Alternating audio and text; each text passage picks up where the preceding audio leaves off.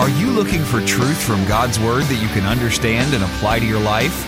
You'll find it today on Make It Clear with Dr. Stan Ponz, Bible teacher and president of Florida Bible College in beautiful Orlando.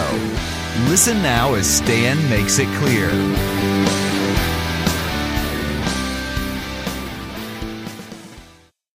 So even though we may cover 2.5 verses today, we'll pick up a little bit of speed as we get further into Ephesians and to really get to know a little bit more about that. If I was to give maybe a title for this book, I'm sensing that we could find in this book some great teaching on relationships. And I know that seems to be I thought it's all about the church. Well, it is if I want to talk about ecclesiology for some of you. But ecclesiology is nothing more than the church, and church is nothing more than just people getting together. And people have relationships. And so that's why I'm trying to make it very applicable, but yet remain exegetical and expositional. So it is about people. So I thought I might generally call this God's mind on building healthy relationships. And if you went through the book of Ephesians, you're going to find that it begins by talking about a healthy relationship with God, getting to know who He is, a healthy relationship in praying for others that they would know God. And then it talks about healthy relationships as it begins to show ethnic groups coming together. And then it talks about healthy relationship and what a church should generally be like, connecting to one another. And then it gets more specific in talking about healthy relationships as a person, as a partner in marriage, as a parent, as a child to a parent. How do you have a healthy relationship with an employer and an employee in providing for your family? And how do you have that healthy relationship when there's so much coming against those human relationships? And how do we posture all of that? And then toward the end of the book, it talks about that Paul is saying, give me boldness so I could talk about the mysteries of Christ, which are, again, relationships with Him to us to Him, and one another. So it talks about evangelism.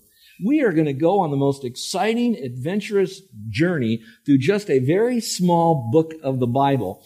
And so I encourage you to be here. Now, staying with that same theme, let me share it with you this way. There are some people that look at the Bible as being a very significant book. And it's a very powerful book. It's lots of people really lean into that book. So it's kind of like top of the pile of all the books that I read. And I understand it might be that, but I want you to know that it's really incomparable to all books that are ever been written. It will have stories in there. It'll have history in there. It'll have drama in there and all of that. But more than that about the Bible, it is a book for us to really get to know God, God to help us know about ourselves and how we're to relate to Him and other people. Very wonderful book. That being said, let's just talk about being faithful at staying in this particular book. You and I, both of us, will be times on a Sunday we can't be here. I get that. I'll be gone some Sundays, obviously, and so will you. But here's the deal. The advantage that I have is when I come back to teach, I'm going to take it right from where we left off, and I'm going to continue going. Now, if you don't stay connected, let's just kind of talk about what that might look like. If you were to watch a television show, and it's week after week, like a soap opera, so to speak, if you miss a particular episode or two or maybe three, pretty soon you get further behind in knowing what's going on. Can you catch up? Yes. Can you make some suppositions? I guess they're talking about this because something else might happen. I think this is really what happened. Well, if you do that with the Bible and you kind of take a week off from the study or you remove yourself from understanding a set of verses, you'll get great stuff from the Word of God because it's supernatural. But you will not get the accurate flow because this Word is not just an episode here and an episode there and we kind of tie it together with our speculation. It's really a complete flow of biblical truth, and we want to keep it going together. Now, keeping with that same thought of like watching episodes, turn it in now to a book. If you had a doctor and he had his medical book in front of him and he had to learn how to do a particular surgery, maybe for us an appendectomy, you would want to know that he got that chapter. He didn't skip that chapter, that he was there to get that chapter, especially if it's on how to perform an appendectomy. At least I would do that. I would want him to make sure, were you there? How did you do on the test? That kind of thing. I'd want to be a part of that. Well, that's why, again, if you have to miss, I urge you to go to our website and download the message. It's not about Stan Ponz, okay? It's not about, I want to make sure everybody hears me. If you believe that, then I might pray you get hiccups the rest of your life. No, I won't do that. But what I am suggesting, though, is get that message so they properly connect together so they all build upon it. Now, that principle that I'm giving to you right now, that you should take with you for the rest of your biblical life when you're taking a class, when you're studying something, that you don't miss it. And if you do, it's okay. Just make sure you catch up again as soon as possible so you can get it in the proper sequence of what's happening. Keep that in mind. Staying with the same idea. Now let's say you're going to go for a book. And it's a book to help you learn to do something that you really need to learn. You really want to, I'm not talking about some mystery novel, okay? I'm talking about something you really want to learn. Well, when you do that, you want to find out about this book. Okay, the title sounds good, and I'm reading a little bit of the summary, and that sounds pretty good. Now you want to know about the author of the book. And so is it some guy that's just pontificating on what he believes? He's just kind of sharing with his own ideas? Or what is his credentials? What's the background of who this guy is? How do I know that I can trust that what he is saying is going to be accurate from this book, and that this book then could really help me? And you also might listen to what a few others might say about that book that's helping you.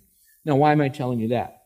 Today we're launching the beginning of the book of Ephesians, and I don't know what your expectation level is. I might have raised it too high with some of the promotion that went out, and I hope that I didn't. But I want you to know that we're going to take, again, that slow step. So you have to understand, what's the book? What's this book about generally? Who wrote this book? What's so special about him writing to us about this? And why should I listen to this book? So that now when you open it, there's an intrinsic motivation. There's not an extrinsic guilt trip that you're placed upon you. It's that you really want to learn this book and want to be a part of it. And I hope that that would be the case. So I've already given you a little bit of the summary of the book, but I'll talk a little bit more about that in a moment. But I kind of want to get into this by explaining to you maybe 3 words that you can take with you on the first 3 verses. And I'm going to go very slow on some very familiar verses for those that don't know, so that you'll know a little bit more about who's writing, who's it written to, what is he pronouncing, what's the blessing and the praise and all of this. So what are they? So let's begin with our book study, shall we? So number 1, we want to talk about the people of the book of Ephesians. What are the people of the book of Ephesians? All right, there's primarily 3 groups here, and you'll see who they are in a moment. But when I use the word book, because we're opening up the book of Ephesians, whether you have it in the notes in front of you, or you have it in a Bible, it's a hard Bible in front of you, or whether you have an electronic version, those of you that are new, when you hear me say the word book, we generally use that because when you look at the Bible, you see one book here. But it's really like a library of 66 books in it. And one of those 66 books in it is the book of Ephesians. So we refer to it as the book. And you'll hear me say that from time to time. But if I wanted to be a little bit more technical, the word that is used in the theological realm would be it's the epistle.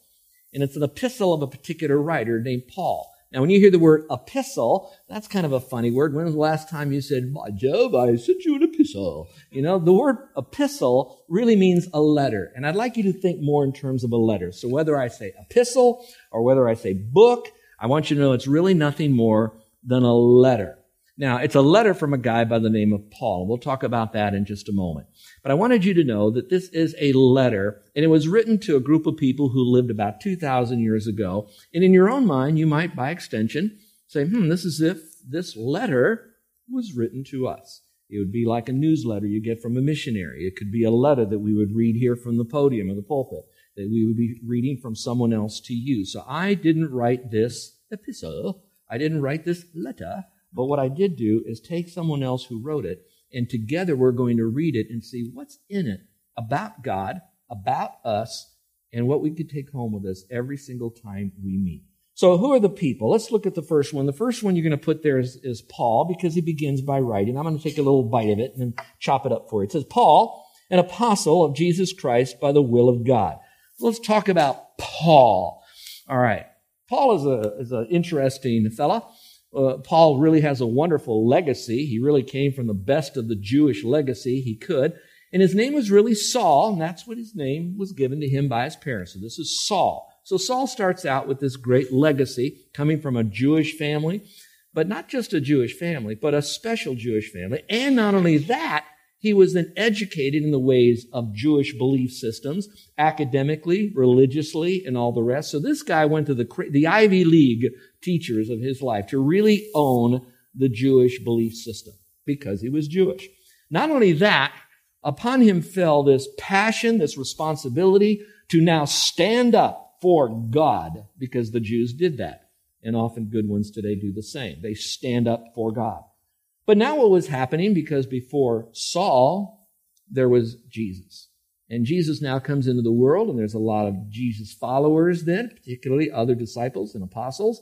And then Jesus dies, he's resurrected, and he showed himself. We talked about that on Resurrection Sunday. Then he goes on up to heaven. So now Saul is so hot for God that he believes that anybody who's a Jewish follower ought to be eliminated, whether put in prison or executed, because those Jesus followers were following a person who sounded like he was not really pro all the things that the Jewish people believed, law and other things. And he had a really skewed, convoluted view of what Christianity was about. And so what happened then is that he just was on his life mission was to find as many what we would call now Christians, Christ ones, Christ followers, followers of the way, and then throw them into jail or to kill them. And so on one of his journeys, he's traveling to Damascus. And there was a supernatural revelation of God, Christ, to him. And at that time, he had his, and I say this very lightly but very respectfully, he had his real come to Jesus moment. And that's what he did. And certain things happened then, which I'll talk about in just a moment. So from then on, there was this understanding now that Jesus Christ is God, and that Jesus Christ is the Son of God, but is God, is all the deity. And then he was taken away for a while. And so then Saul had his name changed to the name Paul. So when I say Paul, Paul is that guy I just described to you. And while he was away, alone in the desert, is when I believe he got much of his theological training to really understand who Christ is. Now, he wasn't by himself. There's a bunch of others, not so much in the desert, but really gained an understanding of who God was, and God called them out. So when you think about that, let's look at the word apostle there, because you're going to hear the Apostle Paul. What is an apostle? All right, that's an interesting word, too, because it really means someone who is sent with the proper credentials to represent another. Now, personally, I think that phrase is a little bit stretched from just the word apostle. But I think when you put it up against how it was used in the language, then you'll see that it had a much broader meaning. But technically, it's just sent one. Okay, a big deal, sent one. All right, but when you throw it through the languages, now it's a sent one. He had to be properly credentialed. He represented someone else to share something with other people. That was an apostle. But now you just see the word. He's an apostle. But now what makes him... So I would say he's an apostle, he's not. That's an apostle, that's not. Well, there are certain what we might call the credentials of an apostle, and you can go through Scripture, and some give 3, some give 6, some give 7. I don't know that it's the length of the credentials, but I'm going to give you the significant one so you will know that Paul, the apostle, the sent one, was actually identified by God in a special way so we can easily recognize him. First of all, that person had to see Christ. We know that Paul saw Christ on that road to Damascus. Secondly, he had to be commissioned or sent by God. And so he was commissioned. You are now my apostle, and you are now going to go and do something. We'll talk about that in a moment. Number 3, he had to do miraculous signs, something that only God could do through him that was very visible, so that when people saw it, they would know that he's not just your regular guy on the street, and that he wasn't just, quote, shooting his mouth off, that he had supernatural message for people, so he was the anointed one, he would do special miracles. And that's just 3. There are others, but let's just keep it simple and hopefully short this morning. So those are 3 that would identify what an apostle was. Paul fit all of that together. Go back to the verse again. It says, Paul, the apostle, sent one, representing Christ with special credentials. And it says, an apostle of Jesus Christ by the will of God. All right? Let's talk about Paul, and let's talk about Peter for just a moment. Now, there are other spokesmen for God, but I want to talk about what we call a target audience. You know what a target audience is? A lot of marketers do that. That's our target audience. That's who we're going to reach. All right? That's who we want to sell to. Well, God had a target audience too. God's target audience was made up of Jewish people and Gentiles. And I say that a little tongue-in-cheek because God's target audience was the world. Because basically they were all kind of put into 2 camps. You were either Jewish or you're a Gentile. And so God wanted those Jews and Gentiles to know about him and specifically know about Christ, and even more specifically worship Christ, and even more specifically do that because they're a blood-bought, born-again believer in Christ. So he selected, God did, 2 of his apostles especially, and kind of pointed them to their target audiences. Peter was targeted to the Jewish people. Paul's target audience was to the Gentile people. Now let me be very clear. That was their primary focus, those 2 groups of people. That doesn't mean that whatever Peter did, he said, oh, you're Gentile, I can't talk to you. No, it wasn't like that. But he predominantly saw his target audience, Jewish people. It wasn't that Paul would never speak to Jewish people because he was called to the Gentiles. Yeah, he did. He went to the synagogues first, usually when he arrived in the city. But again, his target audience was that. Now, how does that make sense to you and me? All right, let's just, right here in this church. We have people in this church that are targeting young people. We have people in this church that are targeting children. We have people in this church are targeting people who cannot speak English or speak English very well. And their target is, I want to help those people come to faith alone in Christ and to go on to become fully obedient worshipers of Him. That's their target audience.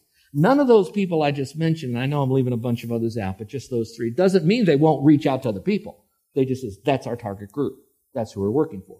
So now Paul, his targeted group were Gentiles. How many even here are not Jewish? Let's say it that way. Would you raise your hand? How many are not Jewish? You would be the targeted audience, and Paul would be your apostle. Now, those of you who are Jewish, that I want you to know, Paul wouldn't leave you out either. If he knew you were here, he loved you, and in some measure, he would want you to know the gospel of the Messiah of Jesus Christ and how delightful that is. Now, notice the phrase, Paul, an apostle by the will of God. I've been saying that, but not in the direct words. The will of God means Paul didn't wake up and say, I think it's more fun for me to reach Gentiles. Or I can make more money if I reach Gentiles. It's like a lot of kids today when they want to go off to college. Why are you going to that college? Well, I got a scholarship. Why do you want to go to that college? Because my friends are. Why? Because near home. Why do I want to go to that college? Because my dad went there, my mom went there. None of that is necessarily bad, but my bigger question is how do you know that God wants you there? It's by the will of God, which for all of us, whatever we're doing, do we know, have we settled down to sense as much as we can with a serious, contemplative time to know that what we do is by the will of God? He was an apostle, therefore he did apostle things, but that was like a career to him. His career wasn't 9 to 5. It was 24/7, 365. So that was by the will of God. That's so cool because here's what I'm thinking. God knew me 2,000 years before I was born, and then God commissioned Paul to be an apostle by the will of God, and through his life he had world-class influence that's touching my life. Now, stay with me. Now I'm to have world-class influence to other people. Paul, an apostle by the will of God. How exciting that is. Well, let's look at the second group because we move away Paul the apostle here by the will of God. And then he says, to the saints who are at Ephesus. Now that is an interesting phrase, to the saints who are at Ephesus. So you might want to just put in there the Ephesian faith family, if you'd rather, the Ephesian church, if you prefer that term, it's up to you. But the idea, it's the Ephesian believers in Christ. Now if you will, look up here because I'm going to try to do some things with my hands. I thought about bringing an object lesson, but I didn't and I should have. But do it in your mind. When I send a letter to you, generally on the letter it'll have your name and I'll write it to you. If you didn't know who it was, it's not very hard because you kind of flip in there, it says, from Stan or whatever, you'd know that it's from me. It's a normal thing. But if you took the book of Ephesians, this letter to the Ephesian people, and you hand wrote that out, how long do you think it would be? That'd be a fun thing to do as a family. Try to write it all out if you have to copy it from your Bible and do that as a family. There's a lot in there. Read behind what I'm saying there. But after you're all done, do it all on one long sheet of paper. Now, if Paul didn't put it at the end, you wouldn't know who this was from unless you, whoever it was, unrolled it to the very end of that scroll. Can you imagine how long that scroll would be? You'd roll it out and you'd have to walk way over here and say, oh yeah, that's the Apostle Paul. So what they do here is they'd say right at the beginning, this is who's writing it. This is to whom it is written. So we've already talked about who wrote it. Now we're going to find out to whom do you write this. So it says to the saints who are at Ephesus. Now that's a crazy word, isn't it? Saints. In your mind, what is a saint? Think about it for a moment. To you, if I flew in from Mars, I heard you use the word saint, and I said, whoa, what's a saint? How would you answer that question? What's a saint? So what I did is I decided to go to the American Heritage Dictionary to get my definition of a saint. And here's what it said. A person officially recognized by a religious group as being entitled to public veneration, almost worship, as being capable of interceding for people on earth. In other words, you go to the saint to get to God. One who has been canonized, that means specially identified as that kind of a person. almost like next with God. Another answer, according to the dictionary, says it's a holy person. Another one says it's a charitable, unselfish, and patient person. Now, when you read through all of that, you get a lot of different answers. One, it goes all the way over here to someone who is like a God, to someone who is very, very special, to someone who's just a good guy. All right, that's what it would say. Now, here's where you have to go for your definition if you want to have a biblical understanding, especially when you have friends out there that'll say, that's saint this and saint that, and I have a good saint this over here, and I got to go through that saint. How accurate is it? Now, by the way, just like going through a dictionary, we don't want to get our answer. We also don't want to get our answer through some kind of religious writing. We want to go right back to the source of accuracy, and it has to be the Bible. So the real question is what's a saint according to the Bible? Well, actually, you're going to find it a couple of times in Scripture, and the word reduced to the most accurate meaning is a very simple one. And it means someone who is especially set apart for a purpose in glorifying God. Now, when you take that word and you run it through the grid of other places in Scripture, not through some man-made writing, through Scripture, you're going to find that that is referring to those people who have trusted Jesus Christ as their Savior. When they came to a point and they said, I'm a sinner, I need a Savior, I'm placing my faith alone in Christ, the moment we have trusted Christ as Savior, we became a saint. Listen carefully. We're not a saint because we do saintly things. We're a saint because we are in Christ because of what He's done for us. Do you agree with that? All right, so would you look to the person next to you and say, I'm a saint. Now look at the next person and say, you're a saint. It's never louder when we do that, I know. Now again, it's not because you acted saintly. It's because you became a saint the moment you trusted Christ as Savior. The moment you trusted Christ, you became a Christ one, which means you're now separated. Watch this now. You're separated unto Him, which obviously implies you're separated from the world value system. You're separated unto Christ's value system. What's that? Scripture. Following. And that happens the moment you trust Christ as Savior. Now, the rest of your life, you try to live that out and act like a saint. Not to become a saint, but because you are a saint. So let's go back over it again. Paul is now writing this letter to the Ephesian people because he loves them and he wants them to know the truth. And he says, these are those who lived in Ephesus. I think that's beautiful. So you can look at yourself and call yourself a saint. I probably won't, look at myself and say, hey, Stan, you're a real saint and all that. I'm just going to say simply this, that I'm a blood-bought, born-again believer in Christ. I say that a lot because I am.